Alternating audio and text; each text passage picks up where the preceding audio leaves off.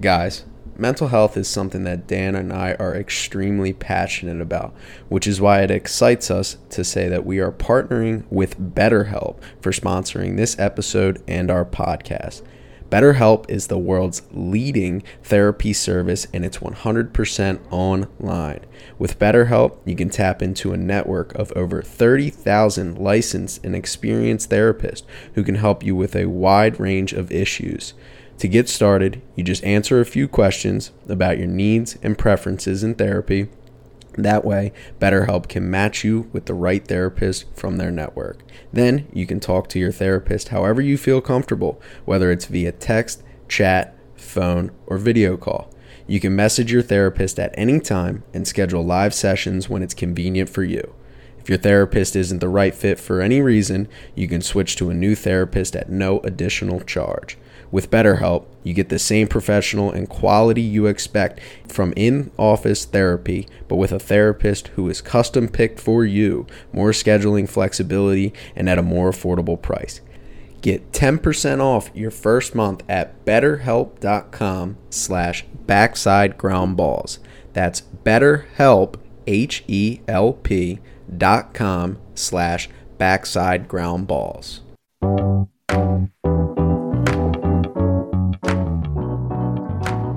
Powered by Riverside.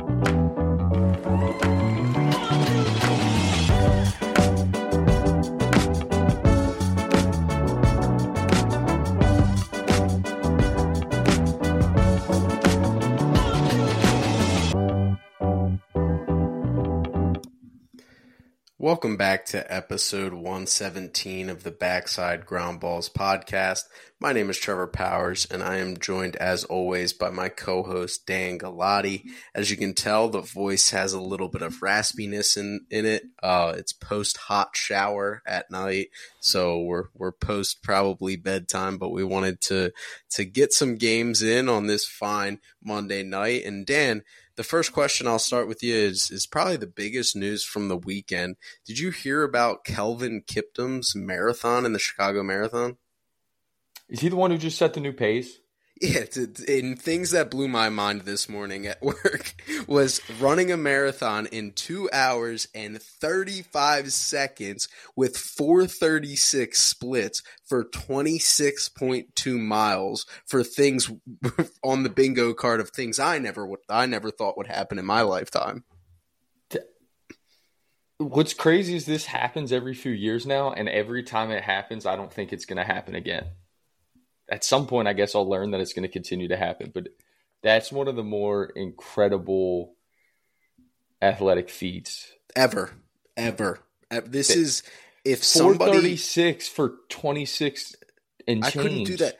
With my life on the line, and you told me to go out and run a 4:36 mile, I still don't think I could. No, and I'm not physically in bad shape for 1 mile. I don't physically think I could complete it in under 4 minutes and 40 seconds.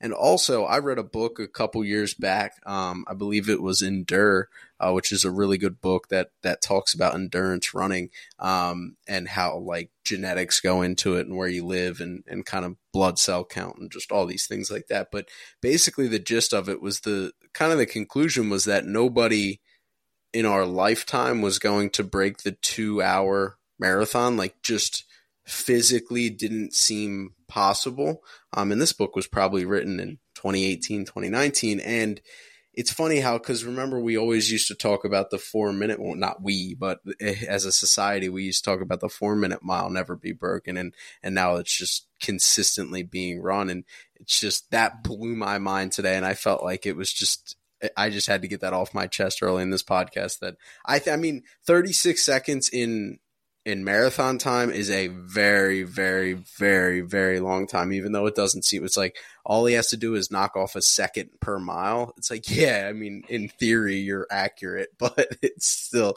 I mean, he scorched the previous record but by beating it by 16 seconds, which is crazy to think about. But yeah, so that was in the news for things that blew my mind today at work. And I felt like it was necessary to share. How many tenths of a mile could you run that pace at? How many tenths of 1 mile could you run at that pace? I think I could get around a track one time comfortably. That's what I think. At that, which is what, so how many a quarter of a mile. Okay. So about, I was going to say 0.2.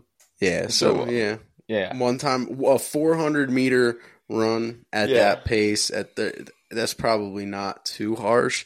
800. I mean, they say that 800 is the hardest thing to do because it's the combination of speed and sprinting and endurance. It's basically a half-mile sprint that these people will go out there and boogie under, and that's I don't know if I could push that.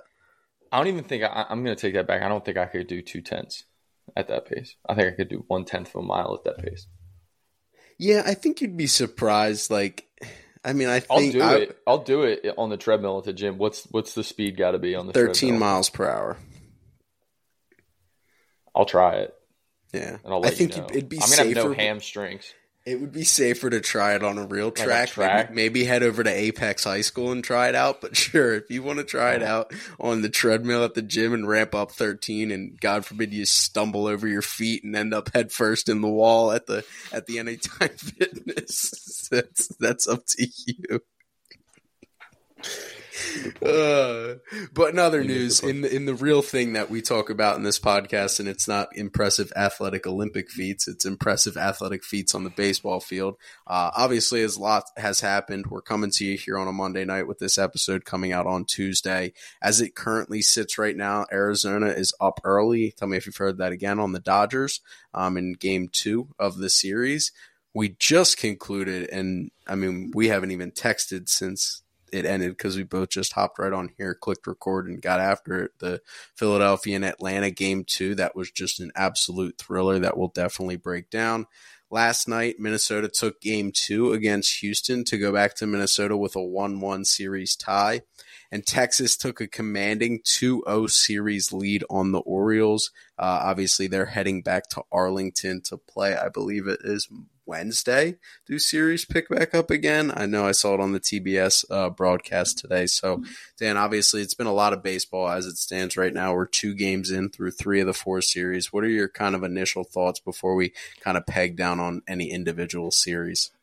Well, I'm torn. I don't really know how to feel right now because you have one series 2-0, one that's 1-0 still being played. You have 2 that are 1-1. So I'm not sure, and I'm going to have to phone my good friend Ken Rosenthal to see where we stand on whether or not life is fair or not. Now, the Braves won tonight, so hopefully Dave O'Brien and Ken Rosenthal are tucked up in their beds in their onesies, sucking their thumb with their blankies like the little babies they are. And I would like to call them other things, but this podcast is rated clean.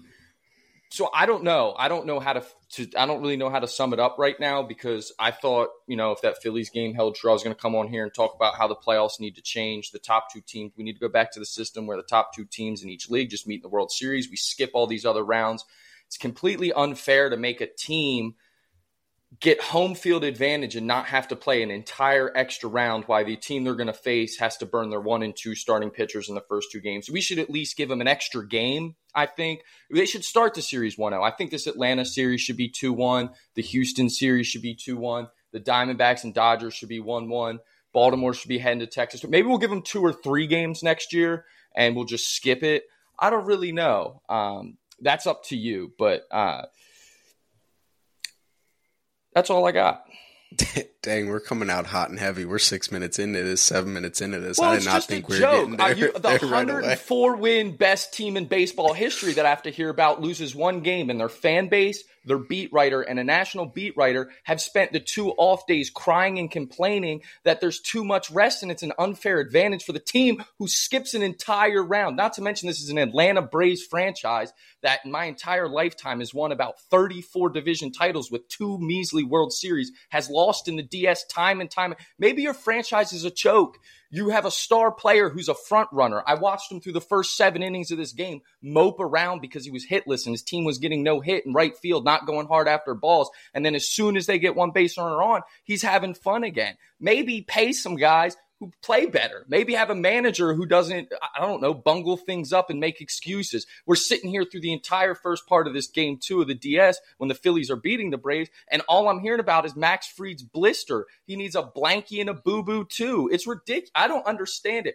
Not to mention last year, the Houston Astros, who won 106 games, didn't lose a game until game 1 of the World Series. So instead of complaining about the format, Ken Rosenthal and Dave O'Brien and all you Atlanta Braves loser fans who are doing the tomahawk chop on Indigenous People Day in your stadium like the racists that you are, how about you just learn how to win?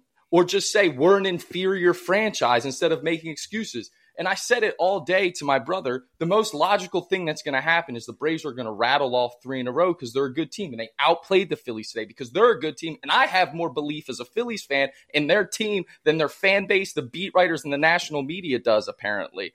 So, I'm coming out a little bit hot today. I apologize. But that's just how I'm feeling. I had to sit here all day and read. Ken Rosenthal should take his think pieces and shove them up his ass. I'm so sick and tired of reading them.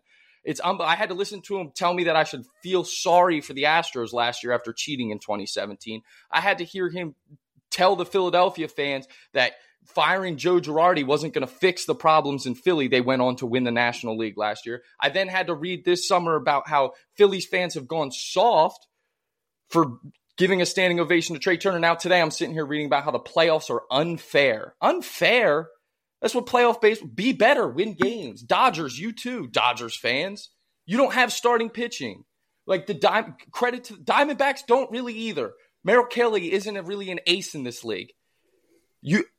Sorry, the guy who's been historically great for you blew up in the first inning of your first playoff game this year, and you guys couldn't recover. Be better, Dodgers.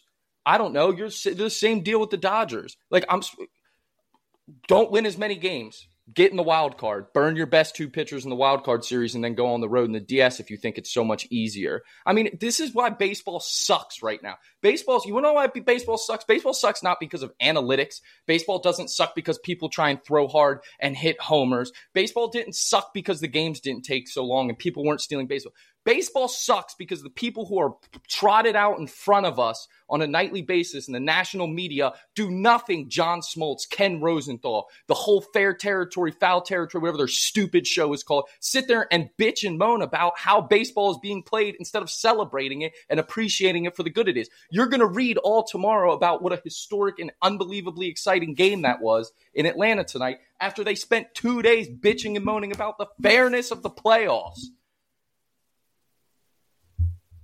Go ahead. Yeah, I mean, I think that baseball needs to understand that they're picking and choosing between a model that you can either create and find the best teams of the, you play 162. This is not a 12-game sprint. This is not a 18-game Delaware high school season. This is a 162-game season. And every time we increase the teams that we allow in the playoffs and shorten series, we're creating a lack of the best team might not win every year. The best team might not win. And small things that might change, momentum might change, anything that you want to say are dictated in those small series. If we wanted the best team to win, we should play. Get rid of the playoffs. Get rid of the playoffs, but we should cut the season off in August. We should play 21-game series to find out exactly which team is better and put it all on a neutral playing field and be able to play those games. Baseball sold out for the dollars. Baseball sold out for the TV eyes. Baseball sold out for all these things because playoff baseball is all that people come to watch. And every time we add more games, we added 2 more wild card games hypothetically, and most of them obviously have not gone 3 games, but we just add 2 wild card games. What does that create? More ad revenue, more TV time, more eyes on TVs, more money for Major League Baseball, more money for ownership, which means more money for players. Everybody's happy. Everybody's great and grand. But we can't then sit there and say, well, this doesn't provide us with the best team. We played 162. We know who the best team is. It's the freaking Atlanta Braves. They have the best roster. They have the best team through 162. But the playoffs are not built to figure out who the best team is, not every year. We've seen it time and time again. The Braves won the World Series when they obviously weren't the best team in 2021. Like that team took advantage of, exactly. That team took advantage of a system that has been created that allows for teams that are playing the best baseball at the right time to win. Again, my biggest complaint with all of this if we're going to increase the wild card series, having it go to a 5-game divisional round is where it kind of loses me, right? Because again, as you saw with the Braves today, luckily they were able to work through these things and end up coming out on top with a huge homer from Austin Riley. But the combination of losing a week of obviously game-like at-bats combined with then getting shut out in game one or dominated in game one, however you want to say it, obviously you're not performing to your capabilities, just pressure, right? Just pressing, right? When it's a 5-game series, the second you're down 4-0 in the 5th inning today, Zach Wheeler's twirling a no-hitter, and you feel like you guys couldn't score a run if your life depended on it. The pressure of that, because a 5-game series is so short. But again, that's just my own little nitpicking of it, of like, I could see how the 5-game series is a little bit shorter. I've never really liked the 5-game series, but I'm also a Nationals fan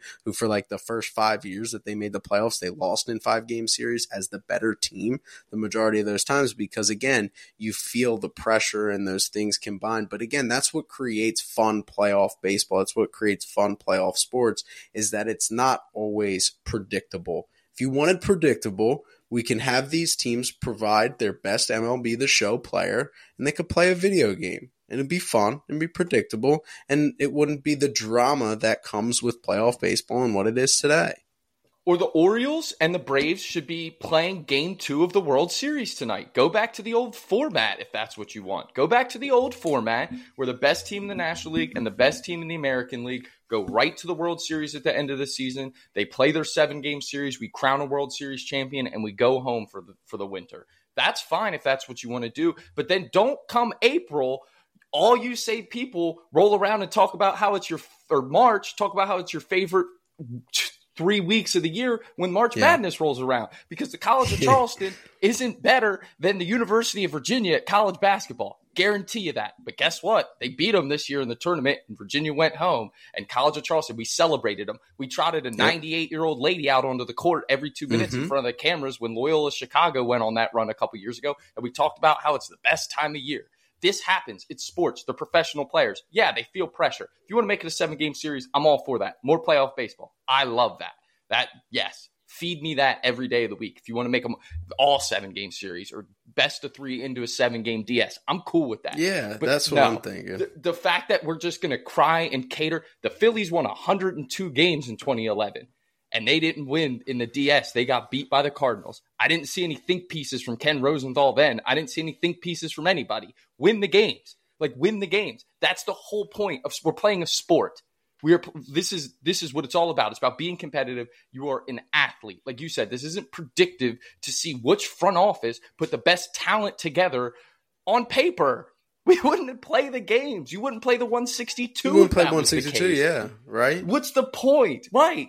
And I've said this all year when we've talked about during the regular season. I think I said it last postseason. There's something to be said about being a terrific 162 game team. There's no shame in that. That's fantastic because then you get a shot. But there's also something to be said about being able to build a postseason roster and win at that time of year. It's two different things. So Atlanta, if you don't like it, then your front office should build a better roster to compete in the postseason. Mind you, we were having this conversation after one game. I thought it was disrespectful that we're talking about this 104-win historic offense that's been one of the best teams I've witnessed in my lifetime not being able to win 3 of 4.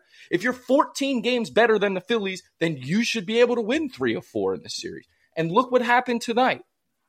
There you go.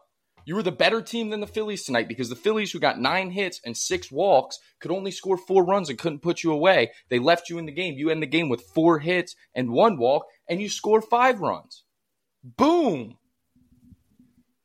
Congratulations. So all you people who I saw complaining and writing articles and being children about it should go home.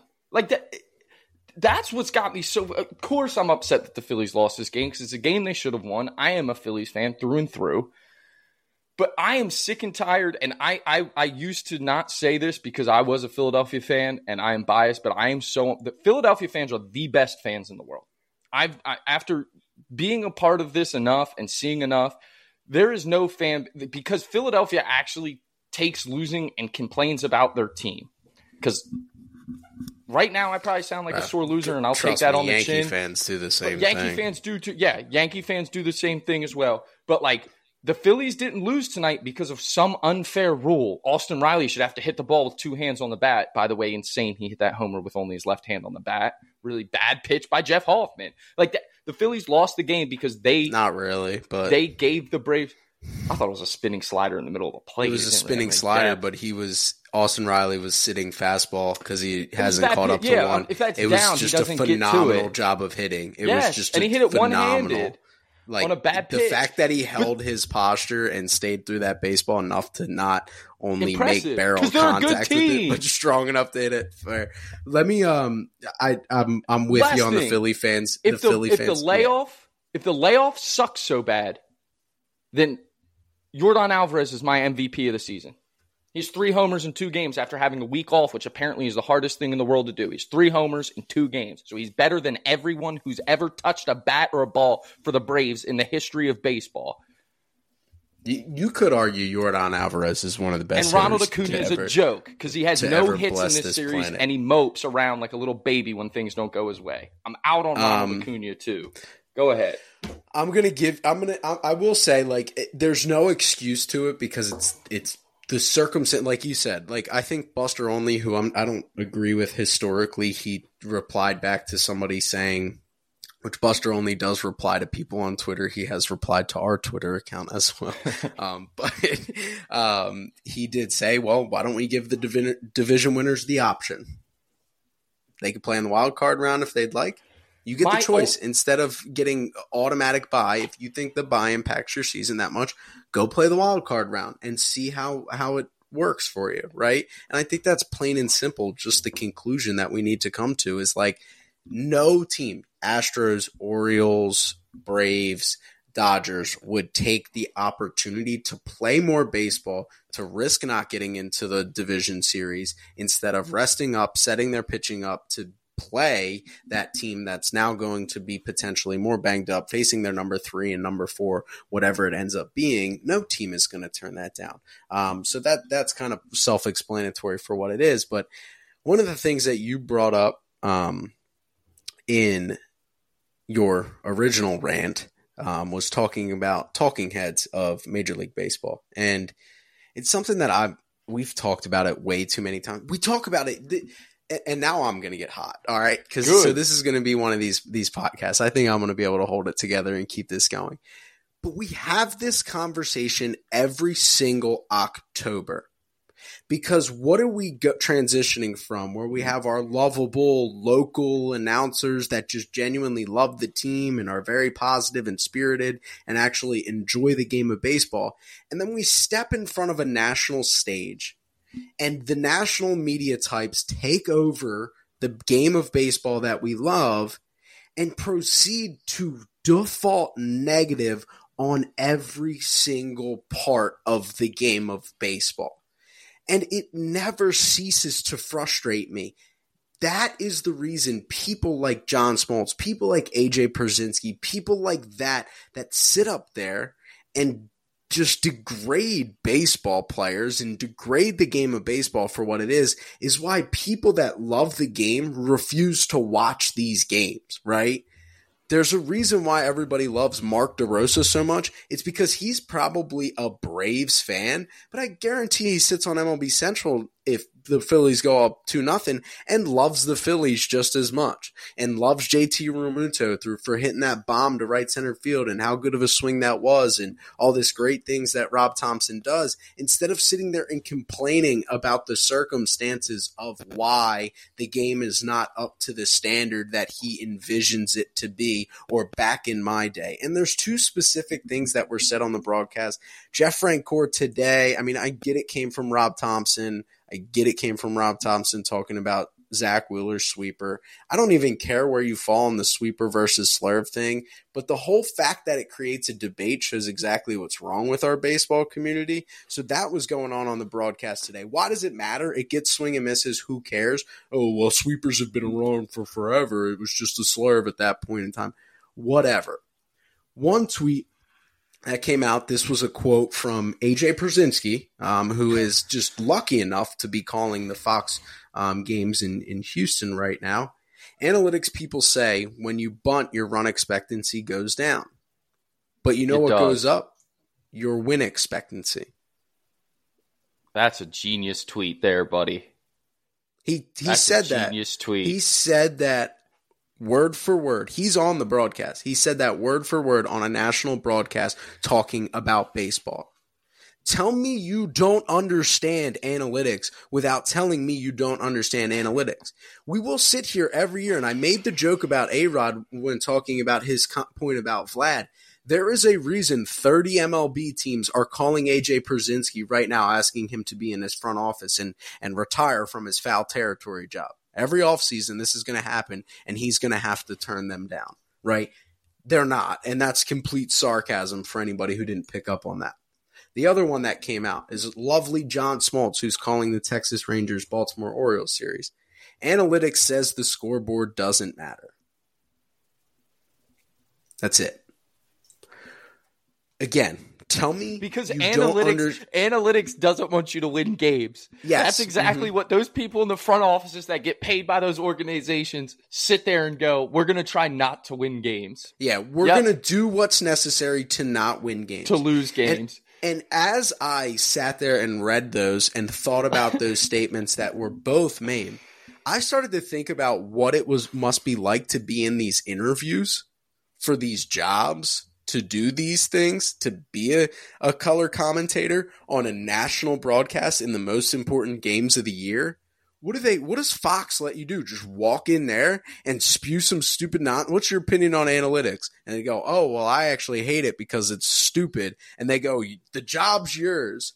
We literally sit there and we just discredit everything about the game of baseball in the MLB today. And it's the national talking heads that do it. The fact that ESPN brought on David Cone was phenomenal.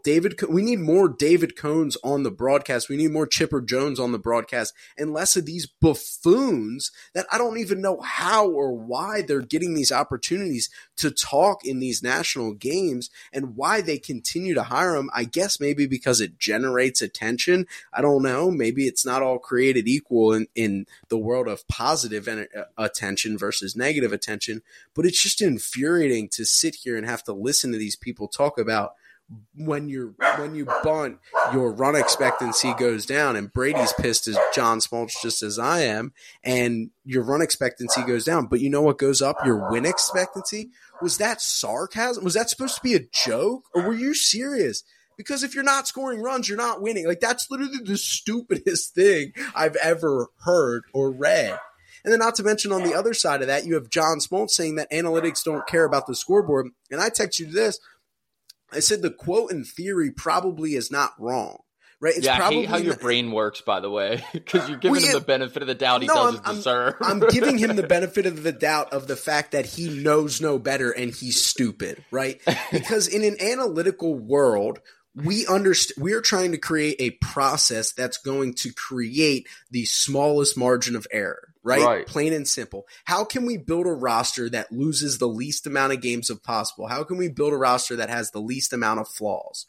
What is the process to creating that? It's not necessarily, like Jerry DiPoto gets flamed for saying they want to win 50. But again, the process is build a team around a 54 to 60% winner and hope that consistently they play good baseball at the right time and you win more baseball games than that, right? That's plain and simple. How can we create a process? It's the same people that value exit velocity over batting average, right? Exit velocity is going to create more hits over the long term than the guy who has a hot April. So in theory, what he's saying might have been presented to him accurately as saying, hey, as an analytics department, we don't necessarily care what the scoreboard says at the end of the day.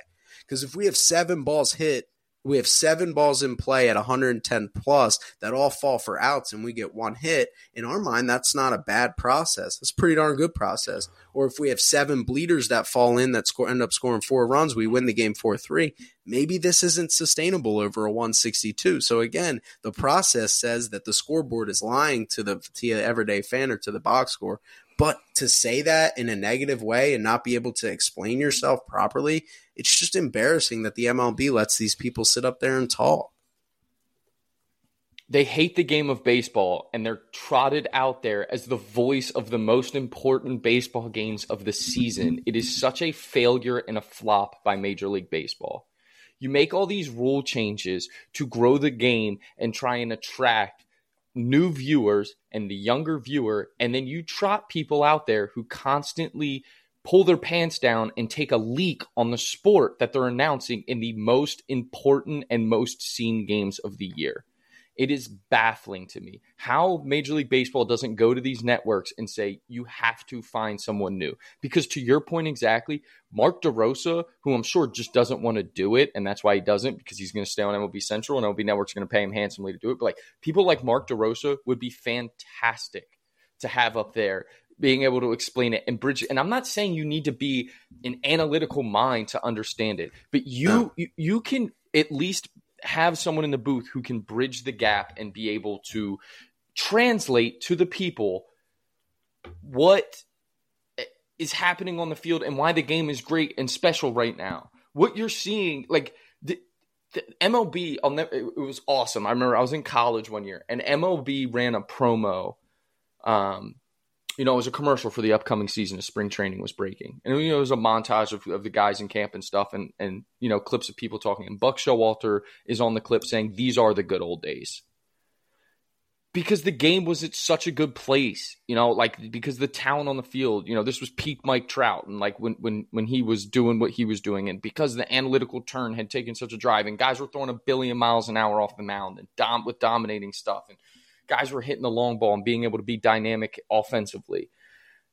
And then you have these crotchety old men who sit there and don't understand it. And I don't know if they're embarrassed because it makes them feel inferior because they're not smart enough to understand it, if they're too lazy to understand it, or if John Smoltz can't close the yearbook on his stupid career, it doesn't matter his anymore. Career. That's right. Exactly what it is. Yep. And Jeff Francoeur to say, one, I agree, the sweeper slider debate, which I have an opinion on it, but I don't ever get into the debate because call it a left-hand turner.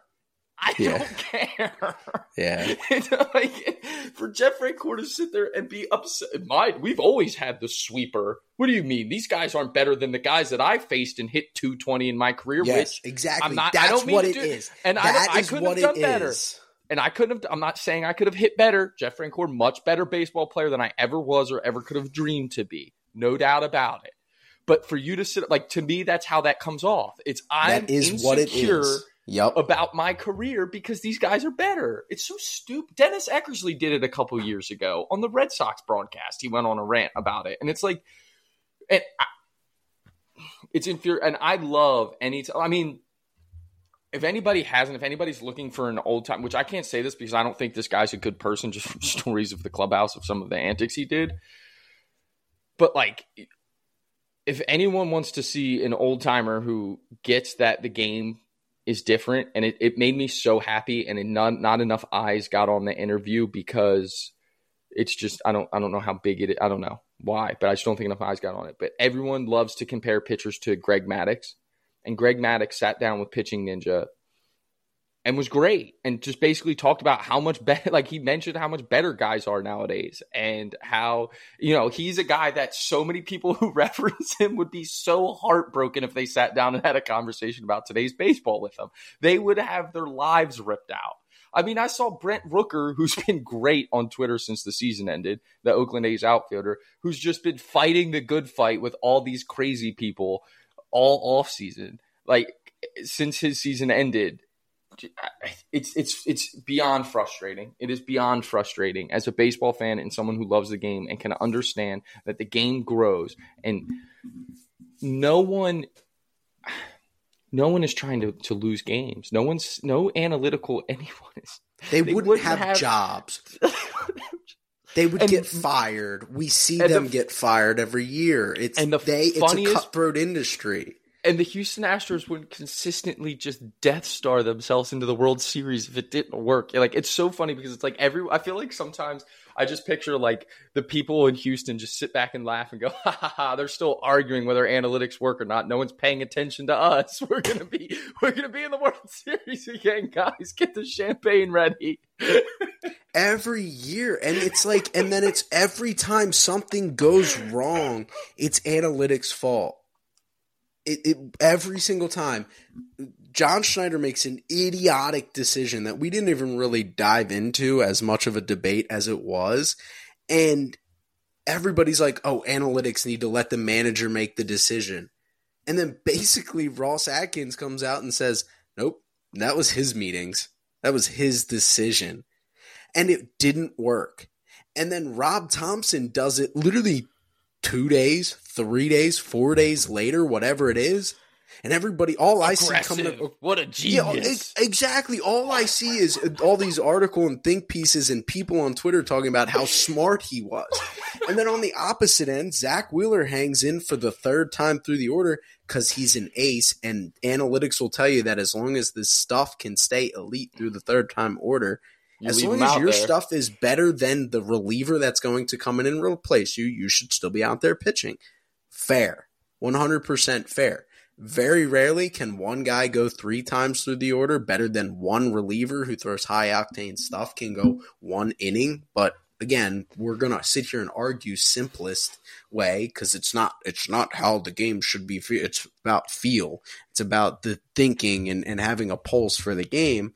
And Zach Wheeler gives up a home run to Travis Darnell. Third time through the order. Travis Darnell had a game plan. Sitting first pitch slider. It's a home run. But that's not analytics' fault. Sorry. I said slider, so I went back to the OG one. But nobody sits there and says, well, maybe Rob Thompson shouldn't have had such a feel for the game. Maybe Rob Thompson shouldn't have trusted his guy. And that's my frustration is there's a balance in all of this, right? There's a balance in the fact that you have to know what kind of balls the pitcher has that's coming out of the bullpen to be able to handle a situation. You got to have the pulse of the fact of how well rested your bullpen is. How does Zach Wheeler feel? How has Zach Wheeler felt for the last inning? What's the communication level? On top of what's the data telling you? What's the data saying that is he fading, right? Is he fading to the point of this? Is he historically a bad third time through the order guy? What does the data tell you combined with what your gut feeling tells you? And again, what does the in-game data tell you to combine to make that decision as best as possible? And again, when everything goes right, it's a smart manager. It's a smart human. When everything goes wrong, it's the stupid nerd in a suit and tie and computer's fault. And again, I think what's so nice about what we're able to do is we sit here as people that are baseball guys. We're coaches.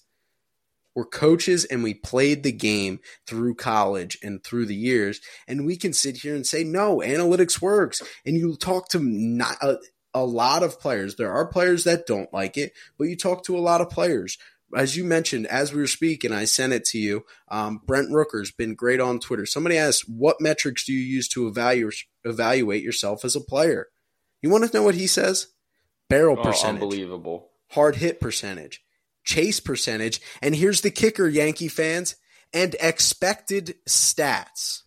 I know a lot of people aren't going to like that answer, but those numbers are indicative of how well I'm doing in the areas that I can control. Is he a nerd? Is he a suit and tie type? Is he an Ivy League type? No, he's a guy who's making himself a living in the big leagues. And is he perfect? No, he's not Mike Trout. He's not going to go be a Hall of Famer. But he had himself a pretty darn good year hitting 30 bombs for a really bad team. And he uses those stats to evaluate yourself. But the nerds that do it are the ones that are wrong and what are ruining baseball. No, the people that are ruining baseball, quite frankly, are the people that stand there and fight and can't open their mind to the fact that maybe, just maybe, there is a different way than how you did it that made you successful. And there is a middle ground. What worked for them definitely worked for a certain reason. what works for these guys, what works for Brent Rooker, definitely works for a certain reason. If you can combine both, and if you can be the coach that's the chameleon, the player development type that's the chameleon, you can be the analytics type, right? These suit and tie Ivy League guys that are the chameleon, which newsflash to everybody out there who wants to fight their front office executives. Most of them that are in that position most of the analytics guys are asking the player development guys, hey, what do you mean by feel? What does that mean? I don't understand that. I never played baseball. Most organizations have pretty good communication from that standpoint. It's just, it sucks. It sucks that we have to turn on playoff baseball. And it's, again, the kicker for me and why I stopped paying attention to these as much was in 2019, the Nationals playoff run. I was obviously dialed into every game. Josh Hader comes in and he's throwing high spin heaters above, well, not high spin, high vert heaters above the zone, and guys are swinging at them and at their eyes. And sitting on the broadcast talking about the game, John Smoltz, shocker, talks about how it was in the World Series with Garrett Cole. That's what it was. World Series with Garrett Cole, of how the Nationals can't swing at fastballs above their hands. They need to lay off. They need to lay off. They need to lay off. Maybe we should educate our fans and baseball fans across the country and say the reason why the Nationals are swinging at pitches above their hands is because Garrett Cole does a unique thing of getting high vertical movement on his fastball that allows deception to the hitter to not see the pitch all the way through, and they chase at balls that are above the zone for strikes. That would educate baseball fans everywhere and show analytics in a positive light. If you even want to call that analytics, I just think that's common sense, but whatever. But again, instead of highlighting it in such a negative way, if we could get people to get up there and actually speak about it positively and educate baseball fans, our game would be in so much better hands, but it's just not. Who's going to be the most? Let me ask you this: who's going to be the most sought after manager this year in the offseason? Craig Counsell, Gabe Kapler will probably be up there too. Craig Counsell, not Buck Showalter. Craig Counsell is going to be the most sought after manager in baseball.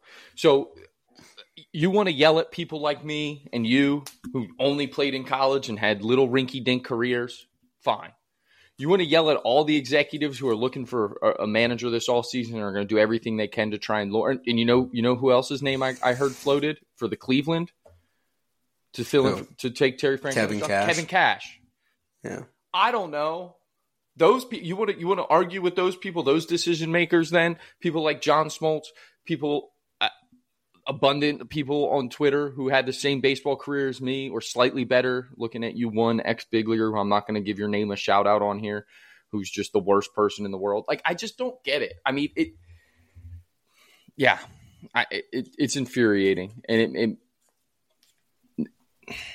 it's every year. I mean, I don't know when it's ever going to end. Every year. It's never going to end. It's never going to end. And we're going to continue to not only push people, the everyday fan, away from the game of baseball because it's not the amount of people that have, and I get everybody complains about announcers, and I don't think announcers are always as bad as they're painted, right? In the majority of sports, right? But the amount of baseball fans that genuinely cannot listen to the broadcast because it is so negative is a black eye on Major League Baseball.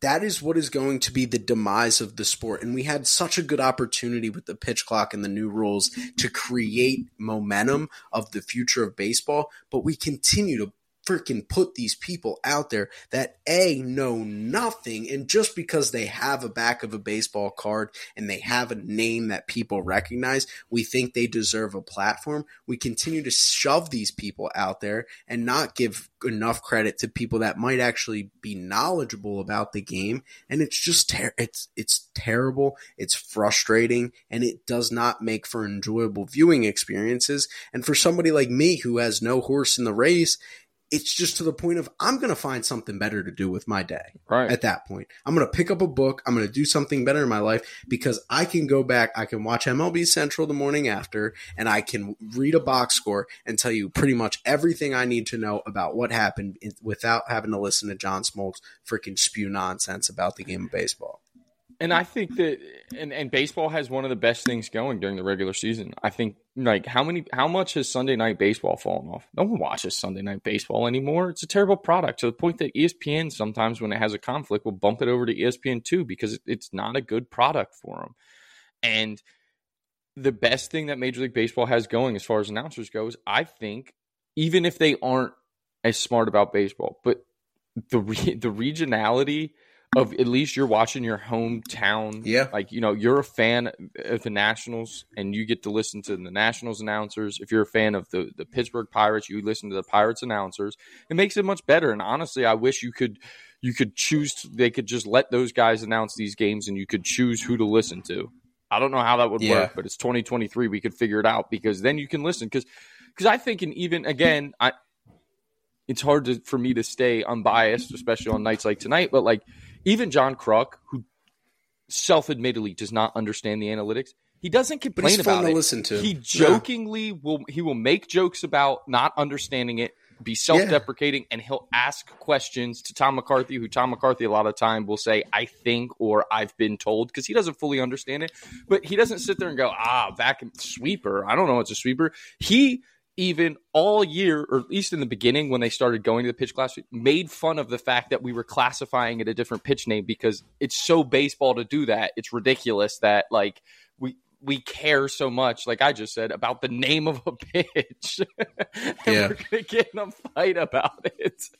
Like Isn't that absurd? It's so baseball. Like you said, it's just so indicative of the baseball community and how frustrating. Like, it is such a beautiful sport, and luckily me and you have such a good – I think we have like the best perspective of it because we played at a level where we had to – we were the have-nots, and then we coached. And so we had this unbelievable experience of coaching in college where you could build these relationships. And now we do this, which is awesome. And we have the opportunity to talk to incredible people all the time within the sport. So we see the good a lot of times in what the baseball community can be. Like, like we sit down and it's like so funny. If anybody has it, like I'll just plug our pod, like listen to the episode when we had Colton Lovelace on and tell me that analytics doesn't mean anything. Like, the dude is a superstar in the making and never played baseball and knows 8 times more than I do about the game. And I didn't sit here and go, well, you never played. You don't know. Yeah, exactly. Or tell me that dude doesn't know ball. Like, tell me that dude doesn't know ball. And again, he was hired by Power 5 head coach. One day, exactly. And he was valuable enough in his time at Oklahoma State that a Holiday, right? We know the last name Holiday and what that means. A Holiday decided to make him a full-time and then former big leaguer Kirk Saarloos goes and plucks him onto his staff. Exactly. And we're going to say these guys don't know ball. And even the same thing with Carter. It was like, like these guys know more about baseball than they get it. They get the feel elements. They actually do a very good job of translating that. And again, and that's what I mean when I say like front office execs and player development types, they do more. They know more about the balance and the dichotomy of player development more than anybody gives them credit for. It's not just some nerd punching in a stat sheet and saying, "Hey, Aaron Judge, you need to pull the ball." Like, that doesn't work. It's the boogeyman, right? Like the people, because you don't see their faces. They're not the managers who are in the dugout. They're not the guys who trot out there every day. You just hear about these departments and it's like the boogeyman for a lot of fans. And I get it. It can be frustrating if you don't understand it, but don't knock it if you don't know it. Like just because you don't understand it and it makes you feel inferior that you don't understand it doesn't like, it's I don't want to use the one phrase I'm thinking of here because it's a hot button phrase, but like, oh, it's not manly enough. Like that's how it comes off to me to a lot of people that complain like, oh, we just grit and grind and field, we chewed tobacco and didn't use batting gloves or wear an Evo shield. We leaned over the plate and took 97 in the ribs like men, even though it was probably 88. Like men, because that's how the game was. We moved runners and sacrificed for the good of the team because we were men and we were manly. And you little nerds, we would have given you swirlies in middle school. Now you're going to tell me how to play the game? I'm a man, I'm manly, and I did steroids. Like, I don't know. Like, No, that's true. Miss me with that bullshit. And I think the biggest thing in the conclusion for me is how clouded these guys' perception is of of baseball back then. It's the same way, like, when I look back at 12U me, like, you would have thought, like, I mean, we all thought, like, oh, that kid threw smoke. It's like, then you watch from the outside, and it's like, yeah, like you get older and you actually see smoke.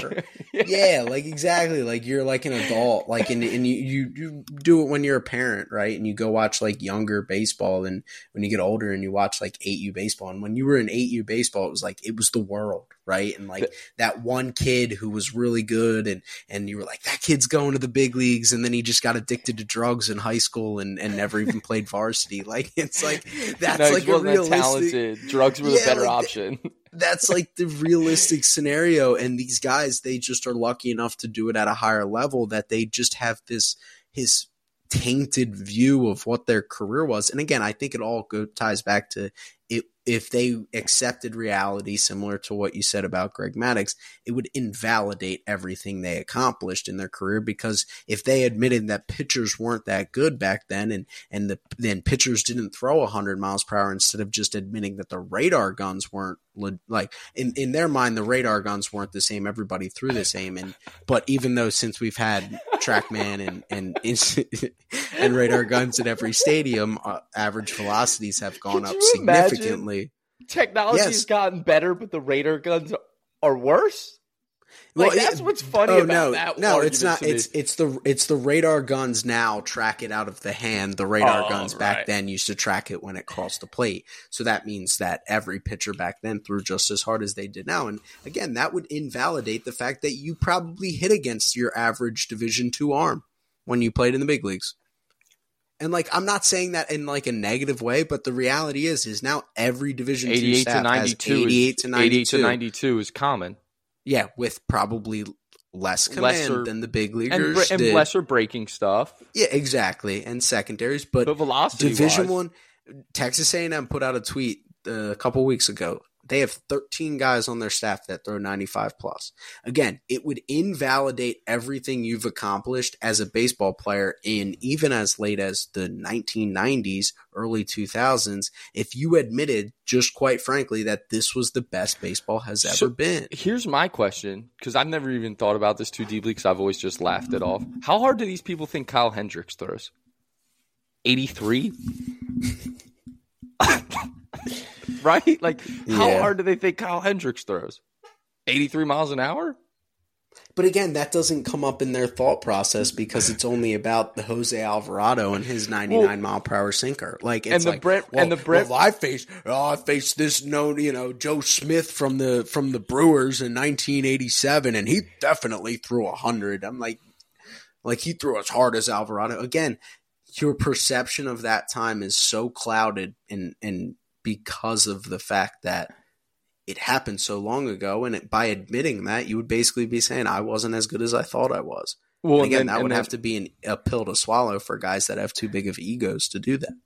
And then the one person, the Brent Rooker, one of the arguments he got in with someone was, someone asked him or something. I don't even know. I just saw his tweet, and then I saw a response to it of like, what's harder to hit, 97 down the middle or 92 on the corners? And Brent Rooker was like, I'm sorry to say this, but it's significantly easier to hit 92 on the corners. And people were like, people still argued with him, and it was just like, and I think it was either Pitching Ninja or Codify. One of them did the numbers. And like people hit that, like big leaguers hit, like I forget that, was it 293 on 92, 93 on the corners, and like 80, 97 right down the middle. And it's like, okay, man, you think so? Location and command. And that's why it was so funny, because those are the people who are like, Maddux, how did Maddux do it then? And Greg Maddux is sitting here going like, oh no, they're way better than I was. And even Brent Rooker had a great response to that in saying, he goes, yes, Greg Maddux was able to be successful because he had elite sink and elite cut on his pitches.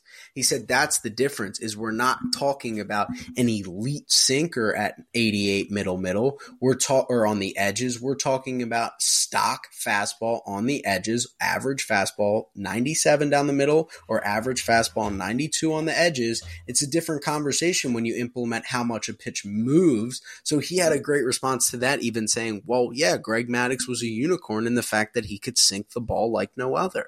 Not to mention the fact that what were the strikes? Like the video that came out of the Greg Maddux, strikeout, and the hitter didn't even argue. Yeah, guy gets run nowadays. We got Kevin Pillar arguing when Jose Alvarado splits the corner of the inside part of the plate with 99, acting like he stole Kevin Pillar's firstborn child. You would have thought like Spencer Strider and company were so pissed at the umpire, like the guy was blind. And umpire made a phenomenal call. And you go back as early as the early 2000s and watch some of the highlights from some of these gems, quote unquote, that guy's through. Yeah, that Greg Maddux they're game. Getting 6 to 8 inches off the outside corner. The Indians got a World Series stolen from them. that was Game 5 or whatever, and they got the World Series stolen from them because they couldn't even like. Greg Maddux is good, but when you put it in the other batter's box, he's really good. you give him a pitch that's on the other side of the chalk, he is filthy. Yeah, I mean, yeah, it drives me. I don't even know what to say at this point. We've turned this whole episode into this, which makes me feel better. Thank you. I was not in a good mood when we pressed record. Session. Yeah, I needed it. But it's just like there was another one I had thought of. Brought to you by BetterHelp. That was completely ridiculous that I heard the other day from old school baseball. That was just like, what are you talking? I don't even remember what it was at this point, but it was like, what are you talking about? Like, you have no clue. Like, you sound so clueless. And I hate when people resume drop too. Like, that's supposed to make me like, congratulations. Impressed. You're like, yeah, John Smoltz, you were a Hall of Famer. You were terrific. But why does that mean you know anything about anything about player development? Like, how many times have you seen good big leaguers fail as coaches? Barry Bonds wasn't a great hitting coach. Mark McGwire wasn't a great hitting coach. Ryan Sandberg was was a Hall of Famer. Wasn't a good manager. Like, you see it all the time because a lot of times, like, you are so good that you don't understand how to coach people who don't have the same ability as you. So, yeah, great John Smoltz. You were a Hall of Famer and you were a terrific baseball player. And even Jeff Francoeur, you were a big leaguer, like, unbelievable baseball player, top 1% in the world. That doesn't mean that, like, you know better than the people today. Like, I apologize. Like, I'll shout out another great guest we've had. Like, Carlos Collazo knows way more about baseball than you do, Jeff Francoeur. I'll bet my life savings on that. And Carlos would probably disagree because Carlos is such a good dude and very respectful. But Carlos Collazo probably knows way more about baseball and player development than you ever will. Ben Brewster wasn't a very good player. Ben Brewster's probably would be a fantastic pitching coach and knows way more than John Smoltz about pitching today. Look at the Phillies pitching coach who's 35 years old. 35-year-old failed big leaguer. Yeah. Like, he'd still be pitching if he was any good. Yeah, exactly. And that's where it would take a reflection on oneself to think, because there's an open-mindedness element, and this happened. Like, this is something that's prevalent at all levels, whether it's John Smoltz talking or some washed-up D3 coach who just got out of playing. And these guys that still think that they could grab a bat or grab a ball and compete and play, they don't have an understanding and an open-mindedness that maybe what worked for them might not work for another individual. And I think that's the biggest thing, is being able to sit there and say, like, we talk about this all the time. You have to be a chameleon. Just because you thought something on the mound that worked for you on how to really, throw enough strikes, right? Or how to get your ball to move a certain way, that doesn't mean that if I stepped on the mound and thought the same thing, it would even resonate in my brain or my body, right? And these guys that have had success, they do, like Barry Bonds, he kind of talked about it. He did a really good interview with CC Sabathia on RTC2. He's done interviews in the past where he kind of talks in detail about, getting frustrated because, like, he knew what he was still – like, he could have still gotten the box and hit. And it was very hard for him to rationalize when even guys as talented as Christian Yelich, Marcell Ozuna, and Giancarlo Stanton couldn't execute what he was asking them to do, just basically getting frustrated. And even when he does these interviews, it's not like he goes, man, I was really wrong for not, trying to adapt. It was more of like, man, I know how to hit. And I was telling these guys that I know how to hit, and they weren't listening to me telling them how to hit. And it's like, again, there's a reason why 30 MLB teams call Barry Bonds every offseason to see if he wants to be their hitting coach. They don't. They don't call John Smoltz to be the pitching coach. They don't. I know he makes a lot of money doing that, but nobody calls him to see if he wants to be their pitching coordinator. Nobody's calling A.J. Pierzynski. Trust me. If anything, A.J. Pierzynski moved his name down a lot of lists after this playoff run, and his time on foul territory. Again, all of these things, they're not making these phone calls because even the baseball types, the quote-unquote baseball types, no, they'd lose their job if they put these guys in a position to actually use their brain and use their knowledge because they would fail massively. And I'm not in the weeds enough. Is there anyone clamoring for like I formation and fullbacks back in football? Like that's what I'm like. I don't. That's what bothers me so much about bait. Is there? Every fan base across all levels of college football and professional football yell at the TV to run the ball more when they're passing effectively. And then when they run the ball too much and they only get 2-3 yards and the line doesn't hold up, then they yell to throw the ball. Yes, it is. Yes, 100%. Less about play calling. Yeah, I just want to. I want a little bit more of a tough football. There are definitely people out there. To me, it's less about play calling, like play to play like that. Like I get that, and I wouldn't know what the direct comparison. That'd be like complaining about pitch, like they throw too many sliders or something. I'm asking, like, is anyone clamoring for like fullback I formation, one receiver, split wide, 2 tight ends, like just run it up the gut? I genuinely think there's people in the tri-state area that believe Tubby Raymond would run laps around Nick Saban. Like I'm not kidding. Like 100%. I've seen Tubby Raymond coach better games than this. Like he would, if he had Alabama's talent, he'd be running the T formation all the way to the national championship year in, year out. Like 100%. Yes, there are old, now they're probably close enough to their grave, and they probably fought in World War II level old. There's not enough men. It's starting to transition, but yeah, I would not be shocked if like do Georgia Tech fans sit there and like want Paul Johnson and the triple option back? They should, because that was the best that program. Like, they actually have an argument for it, to say the least. They actually won with the triple option. I disagree. They're in such bad shape because of all the undoing that now 2 head coaches have had to do because of how outdated that offense and team was. Because Paul Johnson the last couple of years was winning 1 game a year. Yeah, well, there's definitely a level to it, but... Yeah, there's definitely some people that are arrogant enough to think. I don't think it's as common. I think there's enough smart people in football to understand, but there's definitely people I guess out I there. have seen some basketball people who still think that like Larry Bird could take LeBron to school. And it's like every time. I think Larry Bird would try and drive on LeBron, hit his chest, and fall to the ground. Yeah, he'd probably break his wrist. Or Larry Bird would finally get like a steal and a breakaway chance, and he'd hear LeBron's footsteps and get pinned on the backboard. Yeah, every time. So, I mean, again, it just comes back to what we talked about, that this would invalidate their careers. But I mean, that was a lot of fun episode. You're yawning. We got to get out of here. This is great. We didn't actually have to break down any of these games. I'm too emotional to do so anyhow. Phillies left too many men on base. The Braves capitalized. Dodgers don't have any pitching. It's the big swing, right? The big swing of the bat in the Phillies series. We talked about it. The Phillies in the 3rd inning. I thought I was watching the game while I was cleaning up from dinner, and I was like, man, 10 runners left on base in 3 innings. There, even when they left the bases loaded and didn't capitalize in the first. Yep, you don't get opportunities like that very often, and you got to get that one swing of the bat.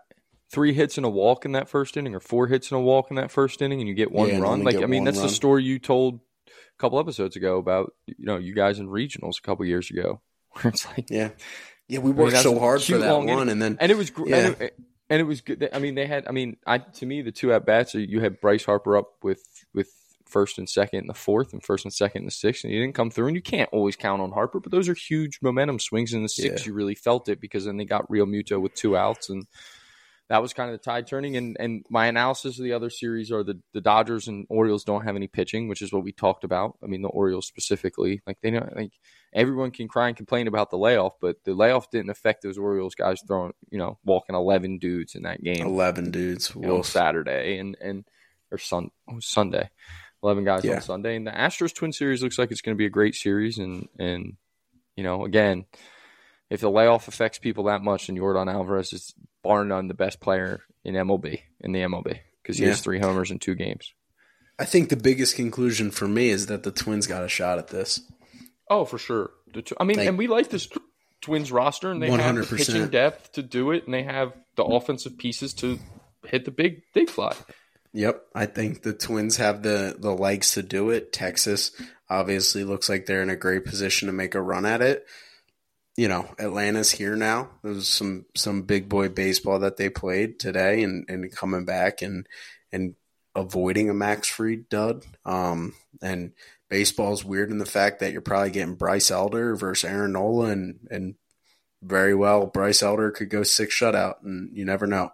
But it's going to be one of those things that we'll keep an eye on. Definitely some good baseball. I ask you, what are your initial thoughts on the Harper play there at the end?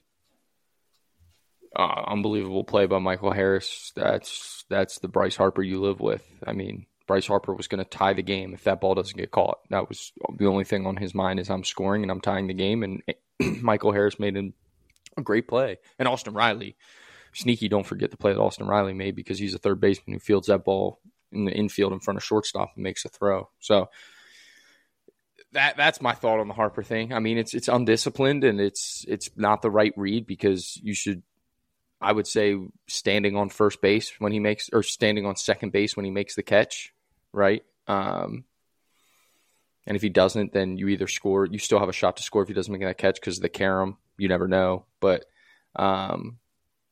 is exactly what makes Bryce Harper the best base runner in baseball, is exactly the mistake he made there. Right. And that's you see him make outs on the bases all year long. I mean, that's who he is. Yeah. I think my biggest complaint and gripe with it as I watched it was, worst case scenario is what happened. Like, if you just hang there 3/4 of the way, runner on third, tying run with 1 out, like every team signs up for that. Second and third, 2 out. And not even 3/4. Like, I think he could have had his foot on second base. Yeah. I mean, just be close enough where you can, once you realize. It's just one of those, like you said, it's Bryce Harper. Also, Truist Park has an absolute jet stream to right center field. Yeah, you didn't think Real Muto got that, or Castellanos got that ball that well? Both. I didn't think Real Muto flushed that well. I thought he did. I mean, I thought he barreled hit it. That thing was like, oof. What was the exit velo on that? I don't know, but it was touched. Let me check the exit velo real quick for you. But definitely, and I know 109.2. So I mean, no, it was clobbered. It just looked like it had like an extra giddy up out there. Yeah, and then Castellanos kind of has that natural like throw his hands at the baseball, and you end up getting a lot more. So you end up getting a lot more carry than it looks like because he kind of almost looked off balance with it on the outside. I thought it was lazy fly ball, and I was like, dang, that ball got close to getting out. It's like, so I was like, dang, that jet stream out there, it picked up both those. But yeah, we got a lot of good baseball coming ahead. Obviously, we're super excited. We'll be breaking those down once those series conclude, or at least get closer to concluding over the next couple days. And then obviously we'll get to previewing the NLCS. We needed this therapy session. Dan, any closing thoughts before we get out of here?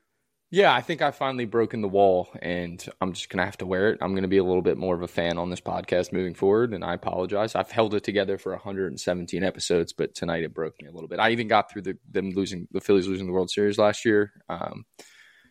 But yeah, I hope that's because we've literally never gotten on here that close to a game ending. Well, and I think we did a couple times last year, but it was after Phillies wins. Probably. And it's just different when you come right from, like, literally, even I was, like, more emotional about what had happened than normally would be. My blood was... And not to mention your group chats were probably blowing up. Tomper's taking some heat for bringing Jeff Hoffman in to face the biggest inning of the season. Leaving Wheeler in was a big one, which, like, whatever. I mean... Okay. Everybody loves, bro. How many mulligans would it take to make an elite manager of any Philadelphia Phillies group chat? Well, you're seeing it in the NFL. I mean, I don't. Ever since it's tough because the Philadelphia managers and head coaches get way too much criticism and way too much credit, as any passionate fan base does. But like ever since the start of last football season, I don't like even throughout the Super Bowl losses and some of the other losses, like there's not anything Nick Sirianni. And I think it's because Nick Sirianni really panders and embodies, I think, a lot of the fan base with like just how you watch him on the sideline. So I think he gets a longer leash. So I'm gonna say whatever Nick Sirianni gets, because he's right now is like now if the Eagles if the Eagles finish this season 10-7, I mean, which would be collapse. They'd have to go 5-7 the rest of the way. But if they did that, then you would probably see a little bit more of it. But right now, it's like that guy can do no wrong. But baseball, where it's so easy to second guess, how many mulligans? Like a full season? My main point of that is everybody loves to evaluate in hindsight. If Wheeler goes on and pitches 9 shutout, nobody would have said anything about being left in there too long. Well, and like it was funny to me because like left him in too long. He deleted Marcell Ozuna on 3 pitches. Like it didn't look like he was out of gas. Like he threw one bad slider that, like you said, Darno had a plan. It was up in the zone. He sat on it. He ambushed. That happened again. That's why me and you sit here and go and talk about the importance of the home run. The best pitchers can get clipped. The best pitchers can get clipped. The best pitchers can get clipped. Like, you need to win by the long ball. The Phillies didn't tonight. They got out homered 2-1. They lost game 5-4 again. They had 9 hits, 6 walks to the Braves, 4 hits and 1 walk, and lost a game 5-4. Like that is proof in the like that. I don't know if there's a game that could be more proof. The Braves had 0 hits through 5 innings. It was 4-0. Ron, again, I'm going to keep dunking on him because I backed him in so many Phillies fans group chats for so long, but I can't do it anymore. He was near tears. He wasn't hot. Like he could have gotten to a Nick Castellanos single early in the game, but they were losing. So he hot dogged it. Anyway, like you have them on the ropes and then the big fly and they're ignited. Like, you know what I mean? So that was that game, honestly, as much as it stunk to be the fan of the losing side, me and you should like print that box score and tape it to our foreheads or something, because that's literally what me and you have been saying forever on here. Yeah, but every time they post the record of teams that out-homer the other, you'll have somebody on the national broadcast find a way to implement the fact that 2-strike hitting is still more important and putting the ball in play is still more important than the home run. Because that was the news. Something. Yeah, it was cool that the Rangers talked about getting on top of more fastballs, but that was more of a plan of attack because of fastball shape, and Ken Rosenthal isn't smart enough to explain that to the everyday person. But because Grayson Rodriguez has a ton of hop on his fastball, it makes sense to get on top of it because you're going to have more success. But hey, what do you know? But thank you to our listeners. Go ahead. Sorry. I was just going to say the biggest lesson that Ken Rosenthal has ever taught anyone is that just because you wear a bow tie doesn't make you smart. He used to be so good too. What's the best thing Rob Manfred's done as commissioner? Kick him off MLB Network, apparently. He used to be so good. I hope no one's listening at this point. Thank you to our listeners for tuning in, as that will conclude our episode for today. Make sure you're subscribing to the podcast on all podcast platforms, including Apple Pods, Spotify, and anywhere you find your podcast. We post episodes twice weekly through the playoffs, always hitting your feed at 7 a.m. sharp. Don't forget to follow us on Twitter at BacksideGB, Instagram at BacksideGroundBalls, and TikTok at BacksideGroundBall. And most importantly, make sure you're sharing with 5 friends, and we'll see you next time on the Backside Ground Balls podcast.